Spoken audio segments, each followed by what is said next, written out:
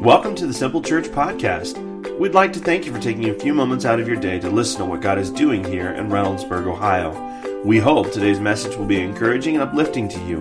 To learn more about Simple Church, or maybe you'd like to be our guest for a service, please visit our website at www.simplechurchohio.com. There you'll find more information about us, location, service times, and even online giving opportunities.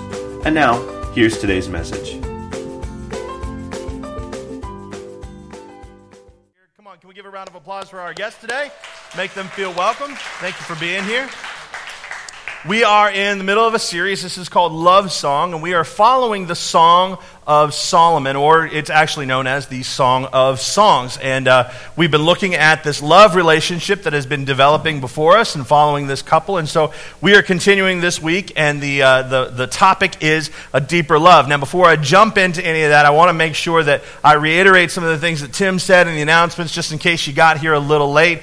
The worship night is coming up on the 27th. Let's see how fast my media guy can go. The 27th, be here for the worship night. After service, we've got a missions trip chat. So if you want to talk about going to El Salvador with us, I've got an info session. We'll talk right over here for about 5 minutes after service, and you can learn more about that. And then one announcement that Tim did not talk about, I am super excited about. So next week is the last week of this series. That I'm not excited about. But the following week, my friend, comedian and entertainer David McCreary, that guy right there, is going to be here, and he's going to fill this pulpit. He is hilarious, and he also knows how to preach the word, and so we are excited to have him come in. That would be a great Sunday to invite your friends, invite people to come and see what church is all about, to see what God has for them, because he is an incredible gift to the body of Christ, and you will enjoy that message, okay? So be here 2 weeks from now, and that is the week before Easter, and then, so that's David. We can be all done with him. All right.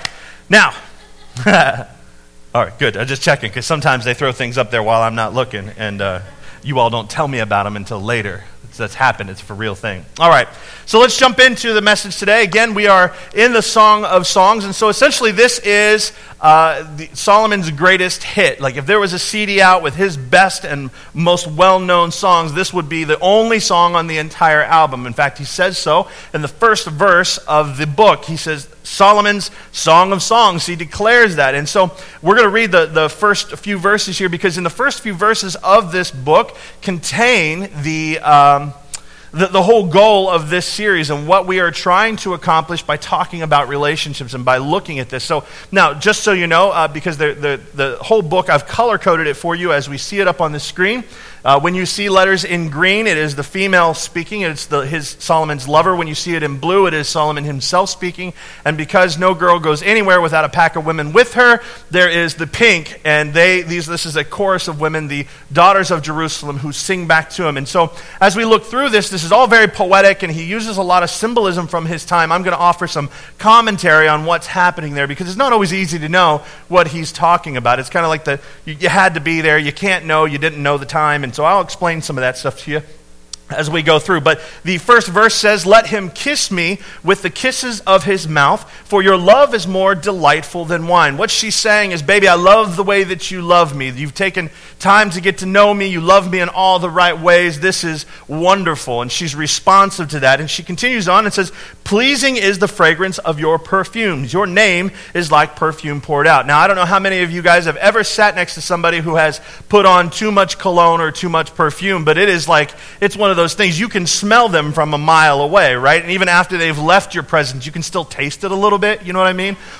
It's like, dude, you put on too much, right? So she's comparing his love, though, to too much perfume, or all of the perfume poured out. Everybody can smell it. Everybody recognizes it. The way that you love me, everybody can see it.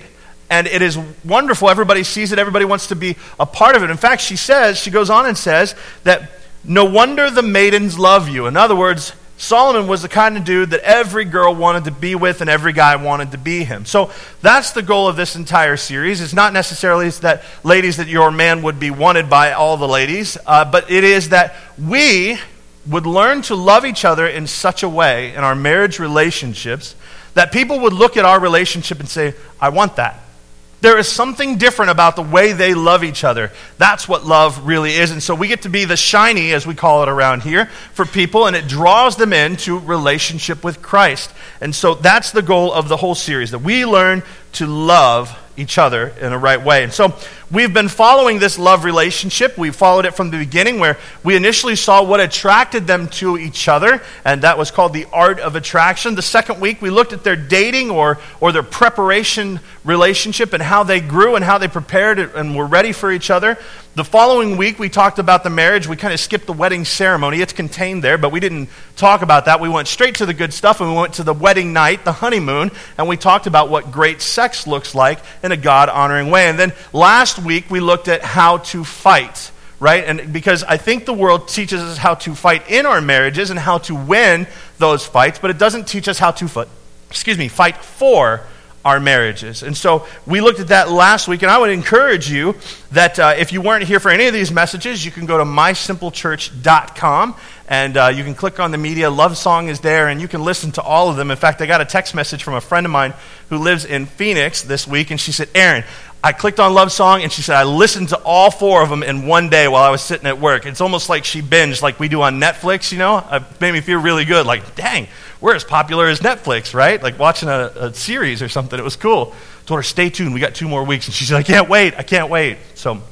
anyway, I promise you that if you will put the time into it and listen to those messages, they will change your life. They'll change your relationships and the way that you do relationships, okay? So last week we talked about their first argument, and that'll be a blessing to you. So make sure you get into that. Today we're going to talk about the deepening or the maturity of their relationship. And I think that what's tragic is that most couples never get to this place, to a deeper relationship with each other. I would say that if you look at divorce rates, both inside and outside of the church, they are tragically high because we never learned what we talked about last week, and that is to fight for our marriages, right? Because we've been taught to fight in our marriages, and we've been taught how to win those fights. But how many of you know that when you win an argument, you lose the relationship? And so we learned last week how to fight for our relationships, to fight for their hearts, and not to necessarily win the fight. But we don't reach that place where our relationship reaches maturity, and we end the relationship because we don't know how to fight properly. I would even say that it's even sad to see that couples who stay in that fighting relationship, they continue to fight, they don't fight for it, but they wind up staying together. Instead of ending the marriage, they stay together, and they're miserable all their lives. Their home is not a place of peace. There's no rest there. It's constant tension, and they wind up growing old together and just being miserable because the relationship is always about themselves. It's never about each other. And so today's topic, I think, is critical because if you really want to have a great marriage, we have to get to a place where we are in a deeper love. So I know that many people are in trouble in this room, and maybe you've told me and we've talked about it, or maybe you've just quietly kept it to yourself. Your relationship is in trouble. And so at the beginning of this series, I said, hey, if you're headed to a place where you're going to sign divorce papers, or you're headed to a place where you're like, hey, we need to separate, then I ask you to hold on and give me 6 weeks so that I can teach you these godly principles. And because I believe that if you will apply them, that God can do a miracle in your relationship. And several people have taken me up on that, and they've said, we're going to stick it out. And I'm loving what God is doing in their hearts and their lives, because I believe, especially today, that today's topic will be a game changer if you will apply these principles in your life, okay? So the reason that we need this deeper love is because the world is trying to teach us. They sell us this toxic lie, and we buy into it, that the reason that the marriage is failing or that the relationship is failing is because we married the wrong person. They say, look, you need to get out of that relationship, divorce them, and separate because the perfect person is out there waiting for you somewhere. And so I would say that if this were true, that we would see an increase in the success of second marriages, wouldn't we? We would see that second marriages are more successful than the first ones. Unfortunately, that's not what statistics tell us. They tell us that second marriages fail even more than the first marriage. And if it were true that second marriages should be more successful, then third marriages should be even more successful, but it's not true as well. We see that statistics say that they are even worse, that they fail even more than second marriages and first marriages together. The world tells us that there is a more perfect person for us than we have now. They say that grass is always greener on the other side, but we know that the grass is always greener where you water it. where you care for it, where you invest time into it. We know that. And so the truth is that your marriage is always going to be to an imperfect person. But we get to choose to love them perfectly anyways. Let me say it this way. Marriage is a perfect commitment to an imperfect person. That's what it is. So as we talk about maturity today and getting into the deeper good stuff of life and marriage, we're going to find that there are 4 different areas that God speaks to specifically where we mature, okay? And what's funny is the first category involves our spouse's imperfection. So let's get into it. We're going to be in chapter 7. Now today, if you don't own a Bible and you'd like to have one, my service host will put one in your hand as a gift to you. You can take it home with you. Just put your hand in the air and they will get one to you. But the verses will also be up on the screen. So we are in chapter 7, verses 1 through 3. And he is speaking. You'll notice it's in blue. He says, "How beautiful your sandaled feet." Now I want you to stop right there. I want you to notice that you can begin to see this mature love, this love that has developed between he and her, because he's looking at her feet and calling them beautiful. Now, I don't know about you, but I have never looked at a foot and said, "Man, that's attractive." There is nothing attractive about a foot at all, especially not mine. I've got like little hobbit hair growing on my toes. And when I was dating before I got married, I never looked at a woman and judged whether or not I would like to go out with her based on the quality or the attractiveness of her foot. But here, Solomon has found something so common as her foot attractive to him. He has developed a deeper love and a deeper appreciation for her.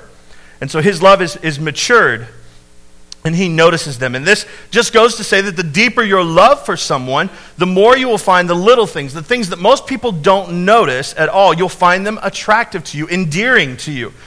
For me, it's like in my relationship, one of the things that I love about my wife is the way that she says the word what, or any word actually that begins with WH. She doesn't say it what. She puts the H in front of the W and says what, where, when. That's just how she talks. And you've probably never noticed it if you've talked to her. Of course, you will now when you do. But I love it because it's one of those things that is endearing to me about her. It's one of those things about her that again, you wouldn't notice, but I've spent so much time with her, I've come to love it. And I poke her and I tease her and I always go to the line, but I never cross it, okay? You got to know when to quit, guys. So anyway. But it's just like that with Solomon. So you can see this maturing, because the last time we saw him describing her body was on the wedding night, and he only described it from the head down to just below the waist. So he didn't talk about her feet on the wedding night, which you can understand. As he's going down her body on the wedding night, he gets to where he wants to hang out, and it's kind of a selfish motive. He's been wondering what that's all about, so he stays there, okay? And that's where he stops. And that's totally understandable. As a young man, they were just married, and that's where he was headed. But here we have a mature man in their relationship, and he's learning to love the things about her that are not noticeable to anyone else. And I would say that guys, if you haven't learned, and I'm just talking to the guys, if you haven't learned to notice things about your wife, maybe her fingernail polish or the way that her shoes complement her outfit, or if you haven't begun to notice these things, that you probably don't have a deeper relationship with her, because even if it's not her nails or her shoes, do you know about the things that she cares about or loves? Do you even know what it is that captures her attention? Because these things are important to her and maybe not to you, and you have to invest some time into learning what those things are, right? And so I would say between my wife and I in our relationship, that Shanda loves to talk medical jargon, okay? She's a nurse, and she's a full-time nurse. She works and as a nurse, and so she's always talking to people about things, and she has these crazy acronyms, and she's telling me her stories, and as I'm listening to the stories, I don't just let the information wash over me as she's talking to me. I stop her. I pay attention to what she's saying, and when she says an acronym I don't understand, wait, what does that mean? And she has to stop, and she tells me what it all is, and I listen to her. In fact, I care about it. I've come to care about it. I didn't care about it at first, and I still really, on some levels don't, because it's not what interests me, but I do care about it because she cares about it. Does that make sense? Yeah, so I care about it, and so I'm listening to her. I'm engaged in what she's saying, and she loves that. It's important to her. They're not really important to me, but they're important to her, and so I pay attention to it. In fact, whenever I want to whisper sweet nothings into her ear, I lean in sometimes and I just go, erythromycin, Zoloft, Ambien, ibuprofen, And this is me whispering sweet nothings to my wife. She loves it. It just makes her happy and giddy inside. Look at her. She's sitting over there. She can't even stop laughing. She's going. It's important to her, so I have come to value it, right? And I think that when we come to value these things in our spouse, that it is a sign that the relationship is actually maturing. So he continues on as he's describing her. He says, "O prince's daughter." Now earlier in the book, you'll notice he called her a shepherdess, but now he's calling her royalty. She's a priority relationship to him. She is his best friend, and he sees her now in a more mature way. He continues on, he says, "Your graceful legs are like jewels, the work of a craftsman's hands." Now, most of you guys are reading that and you say, I can get down with that. I can compliment my lady's legs. That's good. I can do that. But actually what you need to know is that the legs that are described here, if you go back to the Hebrew, where this was originally translated from, into English it says legs, but if you look at what it was in the Hebrew, he's actually talking about the socket where the hip and the leg joins together, right? It's not her legs, it's like this place right here, and he's complimenting that. And this word that is used here is the same word that is used to describe Jacob when he wrestled with God. God touched him in his hip or in his leg, and Jacob, from that experience, limped and walked differently for the rest of his life. It was a game changer for him, this moment. And so Solomon is complimenting a place, saying, hey, we've gone to a deeper place. We've gone to a deeper level, just like Jacob and God did in that moment. And so he's making reference to that. So again, we see that deepening of the relationship. Then he continues on, and this next verse, you're going to look at it a little bit, and you may be a little offended. Guys, don't use this verse on your ladies, okay? This is making reference to cultural things during that time, but look what he says. He says, "Your navel is a rounded goblet that never lacks blended wine." Doesn't that just sound like a big old cup? Are you saying my belly button is so huge that you're going to drink out of it? "And your waist is a mound of wheat encircled by lilies." You're like, so is he saying that I'm like huge? Because like, have you ever seen a mound of wheat sitting out in the fields? This is not what he's talking about. He's not saying, hey, you're overweight and that's okay, I dig that. He's not saying that at all. What he's saying to her is he mentions the wheat and he mentions the wine, okay? And the wine and the wheat represent two seasons of harvesting in that time period in his culture. In the spring, there would be a harvest of wine, and in the fall, there would be a harvest of wheat. And when these harvests were plentiful, they knew that God was blessing them as a nation. And so what he's saying is that you are a blessing to me, and you are a year-long blessing to me in the way that these harvests were to his people at the time. He continues on, he says, "Your breasts are like two fawns, twins of a gazelle." Now, if you remember, this phrasing or this word, what he's saying here is something he said on the wedding night to her. So you find that he still has this passion for her, even though he's talking about things that are representative of the relationship being deepened and becoming more mature. He's still romancing her, speaking softly and sweetly to her. He's still in love with her, even though the relationship is now more mature. And so the first thing we need to do as we mature in our relationship is that we need to gain a deeper appreciation. If you're taking notes, you can write that down. It's a deeper appreciation. As you grow in your relationship, you need to learn to have a deeper appreciation for your spouse. You need to learn to love what they love. In my marriage, Shanda, if you know anything about Shanda, she loves this particular TV show, and what that TV show is between me and her. You can ask her, she'll probably tell you, but she loves romantic comedies. I'm not really a big fan of them, but she loves them, and so I have learned to love them too, or at least to try to love them and to watch them with her. And I'm a guy. I totally would like to watch a shoot-'em-up flick or, a fantasy adventure, something epic, like, and she's not that person, and she likes the romantic comedies. And so when we got married, there was this show that she watched growing up that was wildly popular that I did not watch either because I wasn't allowed or because I resist like popular culture. Any popular show on TV, I'm like, no, I'm not going to watch that. I was kind of hipsterish, I guess. I don't know. I guess by saying I'm hipster, I'm not. I don't know. Anyway, so I'd never watched this show. And when we got married, she said, "Are you kidding me? You've never seen it? This show has been on. It's already been, it's already ended. You've never seen this show. They play it over and over again on TV all the time." I was like, no, I've never seen it. Never watched it. And so she made me go out and buy the season on DVD. Now, how many of you remember a time before Netflix when you actually had to do that? And buying a season was like $40, right? So I invested the $40 and we started watching through the first season. And I have to be honest with you, I was not hooked on the first season of this particular show. But I really loved how much she loved it, and I loved how much she could quote it. And she was having a good time, so I was having a good time, right? You see, I'm learning to love what she loves. And this was early in the marriage, and so then I went out and I bought her season 2, and then I was like, wow, these are $40 each, and we've never been really rich. So I said, you know what, for Christmas you're getting seasons 3 and seasons 4. So I bought them and we watched them together, and then anniversary or birthday came up, and that was 5 and 6 and 7 and 8, and then I kept watching it, and then I went and bought 9 and 10 on my own, and I don't even think I waited on her to watch it. What happened here is I learned to love what she loved. I learned to appreciate it. It became a part of who I am. I had this deeper appreciation for her, and I think that it's this deeper appreciation that we learn to love the things that our spouses love.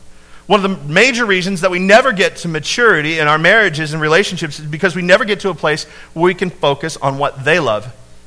We always make it about what we appreciate, what we like, what we love. And in all of these points that I'm going to make today, you're going to find this common theme that runs throughout, and it's this selflessness. To develop a deeper appreciation, we have to be selfless. And so the second area that their love deepens is found in verse 4. He says, your neck is like an ivory tower. And again, here we see the maturity developing, okay? Ivory is beautiful and rare, and the first time he saw her neck, he described her neck as a Tower of David with lots of shields on it. You know, he described it in a very manly way, the way he was looking at her, right?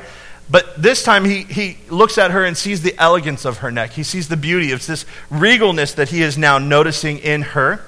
And one of the interesting things about ivory is that in order for ivory to be harvested, something has to die. One little trick in marriage is that the marriage will get better when something dies. Now, some of you just heard me give you permission to kill your spouse, and that's not exactly what I mean, okay? Don't do that. That's a whole other sermon and a whole other thing. But what it means is that when our personal agendas die, when our selfish ambitions and our goals, the things that we find so important, we can let them go out of our life so that we can benefit the other person. That's when your marriage gets better, right? And so what I'm saying is that when we die to our selfishness, when we die to those things, we see things get better. And so he continues in his song. He says, your eyes are the pools of Heshbon by the gate of Bath Rabbim. So what this pool is essentially it's a sauna. It's a day spa. It's about 25 miles away from the Jordan River. It was fed by a spring. And it would be a place that you would go and relax and be replenished. Okay, so what he's saying is that, baby, every time I look in your eyes, I find that I am replenished by you. And I'd say for us that we need to create environments like this in our homes, one in which we are refreshed and renewed by each other. Our home ought to be a place where we're able to escape from the cares of the world, where we're able to find peace, where we're able to find protection, we're able to find unconditional love. Because when we do that, we have this refreshing, this replenishing that we find in each other. And as you grow together, you learn to create this space where you can do that, where you can escape the world. And too many times, because of the way that we fight, the way the world teaches us to fight, our homes are not a place of peace. They're a place of turmoil. They're a place of stress, a place that we want to get away from on a regular basis because we're not fighting well. We're not fighting for each other. We're fighting to win. We're selfish. And it's this selfishness that causes us to not even want to be in the home. And let me tell you, let me speak into your life now that if you are in a place where you are trying to run from being at home, that is not God's best for you. And you need peace. And you need to find a way to have it. And so Solomon is saying here, baby, I find in you refreshment. And he goes on to say, your nose is like the Tower of Lebanon looking towards Damascus. So basically he's saying, baby, you got a huge schnoz and I enjoy that about you. No, that's not what he's saying at all. He's saying that, look, your whole relationship is this defense in my life. That you will provide this environment of honor, protection, and taking care of the greatest needs that I have so that when I come home to you, it's a place of rest, a place of safety, a place where I will be loved unconditionally, where I'm admired and honored. So here's the second thing. Mature love meets the deeper need of your spouse. Write that down. It's the deeper need, okay? So when we die to our selfish ambition and look to meet the needs of our spouse, we can deepen our relationships. One of the things I love about my relationship with my wife is she is acutely aware of my needs. We live a regular high stress life, and we've always been on the go. We're a very busy group. We have lots of interests, divided and interests together, and so we're constantly on the go. We have 3 kids, and we're involved in our community. We're involved in our church, and that got like hyper when we planted a church. That we got even more stressful. Things just life is happening all around us, and so Shanda knows that at these times of high stress, that I need something. And so what she does, she's really cute. She goes, okay, what do you need right now? She like gets in this stance, and she says, what do you need? How can I help you? What do you need most right now? And I love that about her. She knows what my needs are. She knows that it is likely that I need something. But to be honest with you, when I come home and I'm stressed out, you know what I need most? A hug. That's what I really need most. I need a moment to center. I need a moment where everything just stops. And I can find refreshment in her arms. And we even call them melt-away hugs. She'll look at me. She says, do you need a melt-away? And I'm like, I do. And she hugs me and the world stops. And all those things that are stressful just melt away. I find refreshment. I find replenishment in her arms and when she gives me a hug.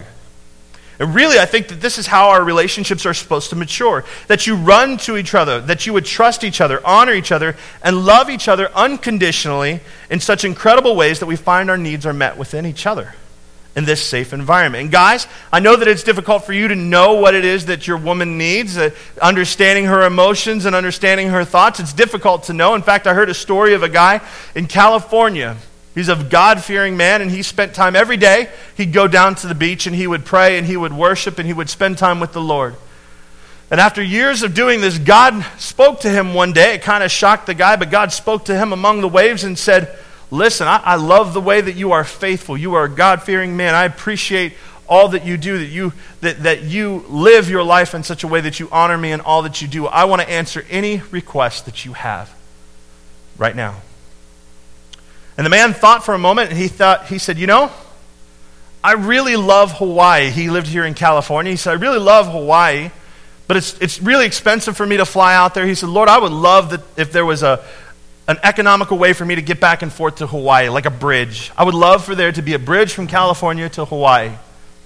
And God responded and said, are you sure this is what you want? You pray often for your family. You pray often for your friends, your community, for your church. You pray often for your wife.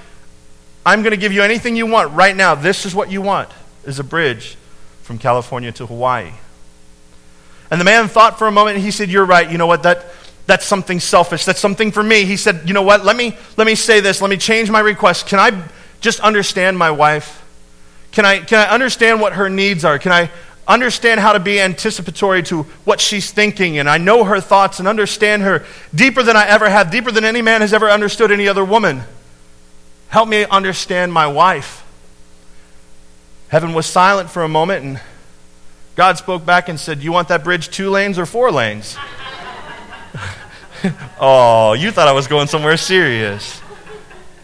Look, guys, I understand that it may be difficult to understand her needs or to understand her thoughts at all times, but that doesn't excuse you from trying. That doesn't excuse you from understanding what her needs may be. You may never completely understand her, but I believe that as you grow, you learn to anticipate what her needs are and what her desires are, and that you'll be able to meet those needs, because a true marriage is not about what you can get from it, but it is about appreciating the unique qualities of your spouse, then going above and beyond to meet those unique needs, providing a place of rest, a place of love, a place of safety. And he goes on to say, Solomon continues on, he says, your head crowns you like Mount Carmel, your hair is like royal tapestry, the king is held captive by its tresses.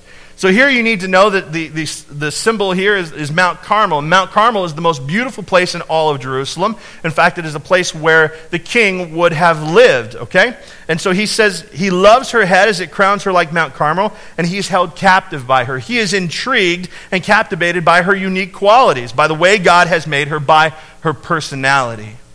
And he's learned to have, this is the third thing, a deeper respect for her. If you're taking notes, the third thing is a deeper respect. And this is a step we need to take in our relationships. No longer is he captivated by the physical as he was in the beginning. It was all about her body. It was all about that physical relationship. But now he's saying it's all about who she is. It's all about her personality, that he is captivated by who she has become, who God has made her to be, and who he is making her to be. And we need to get to a place where we don't just appreciate each other's physical nature, but we are captivated by that person, by their personality, by who they are.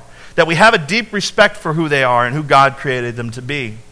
I would say early on in my marriage that one of the things I lacked was a respect for who Shanda was.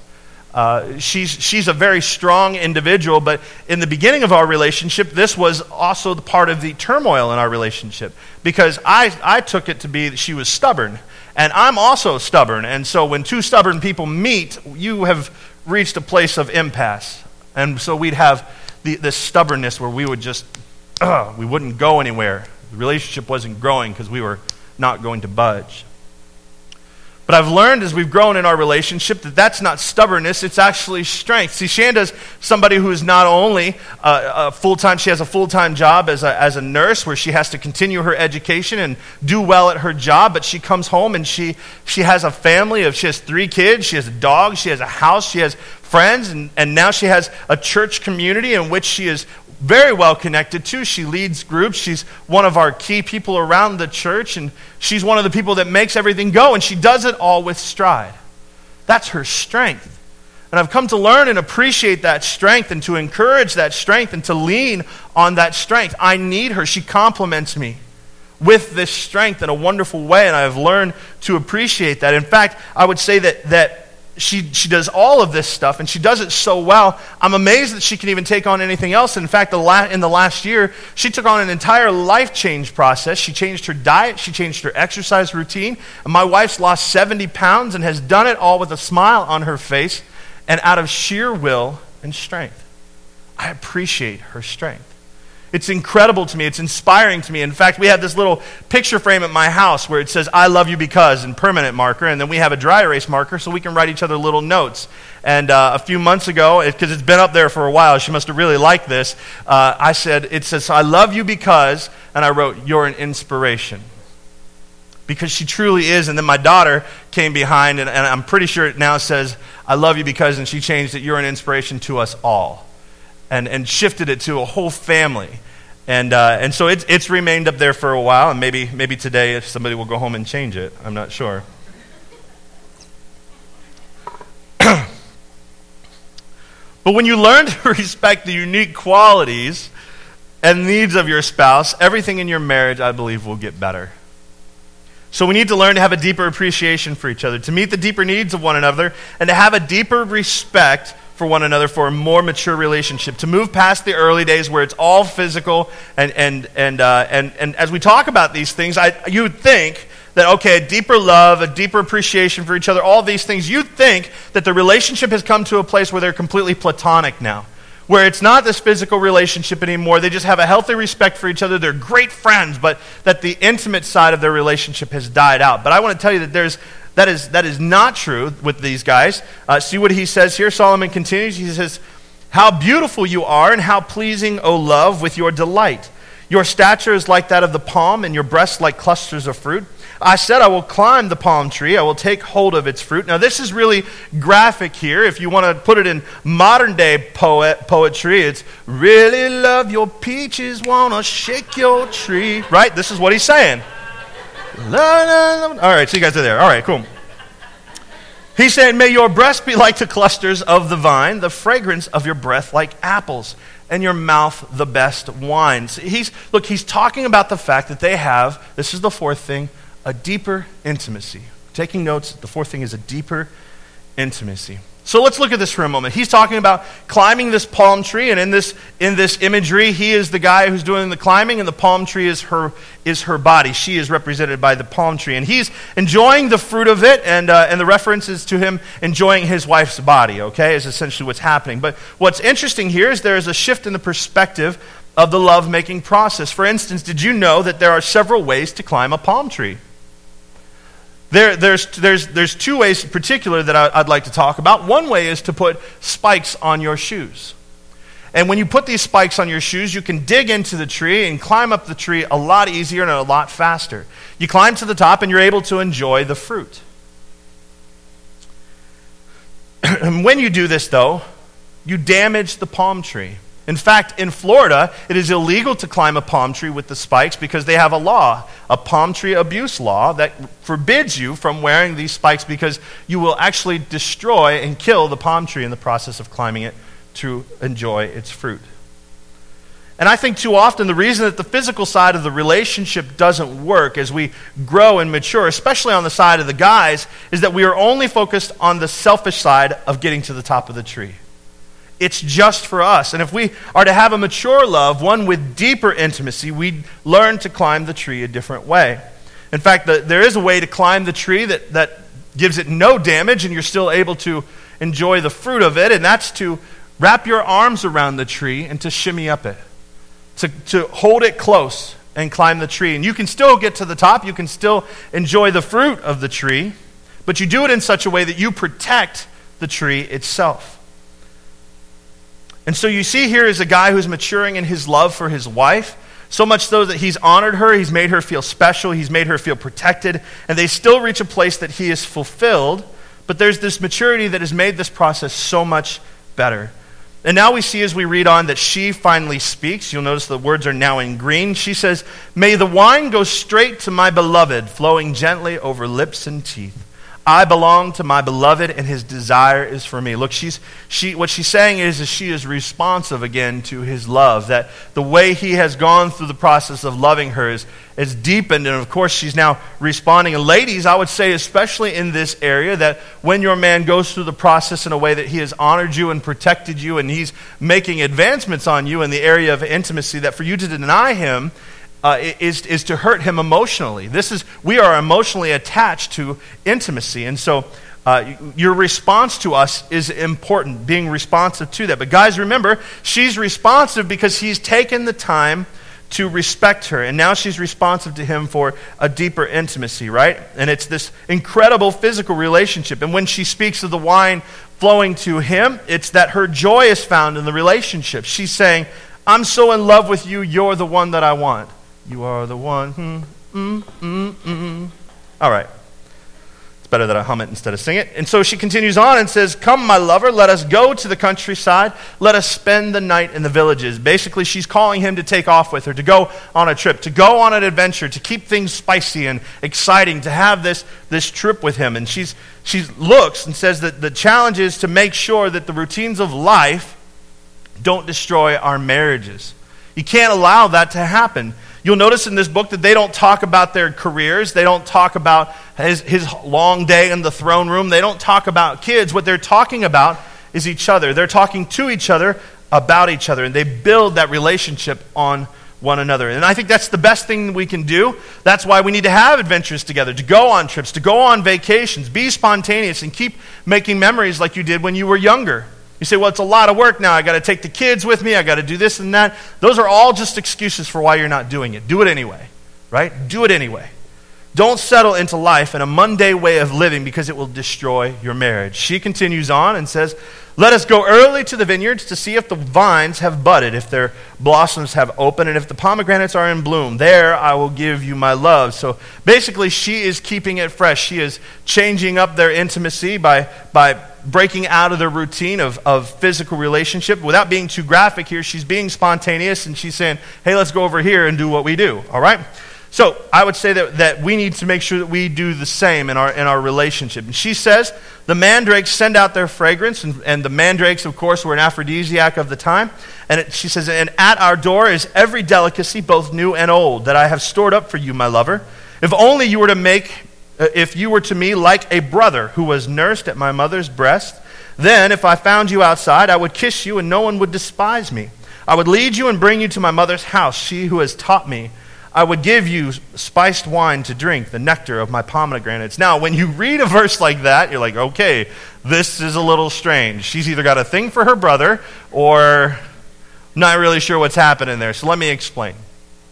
If you were married during the time, it was culturally not okay for you to have public displays of affection, or PDA, right?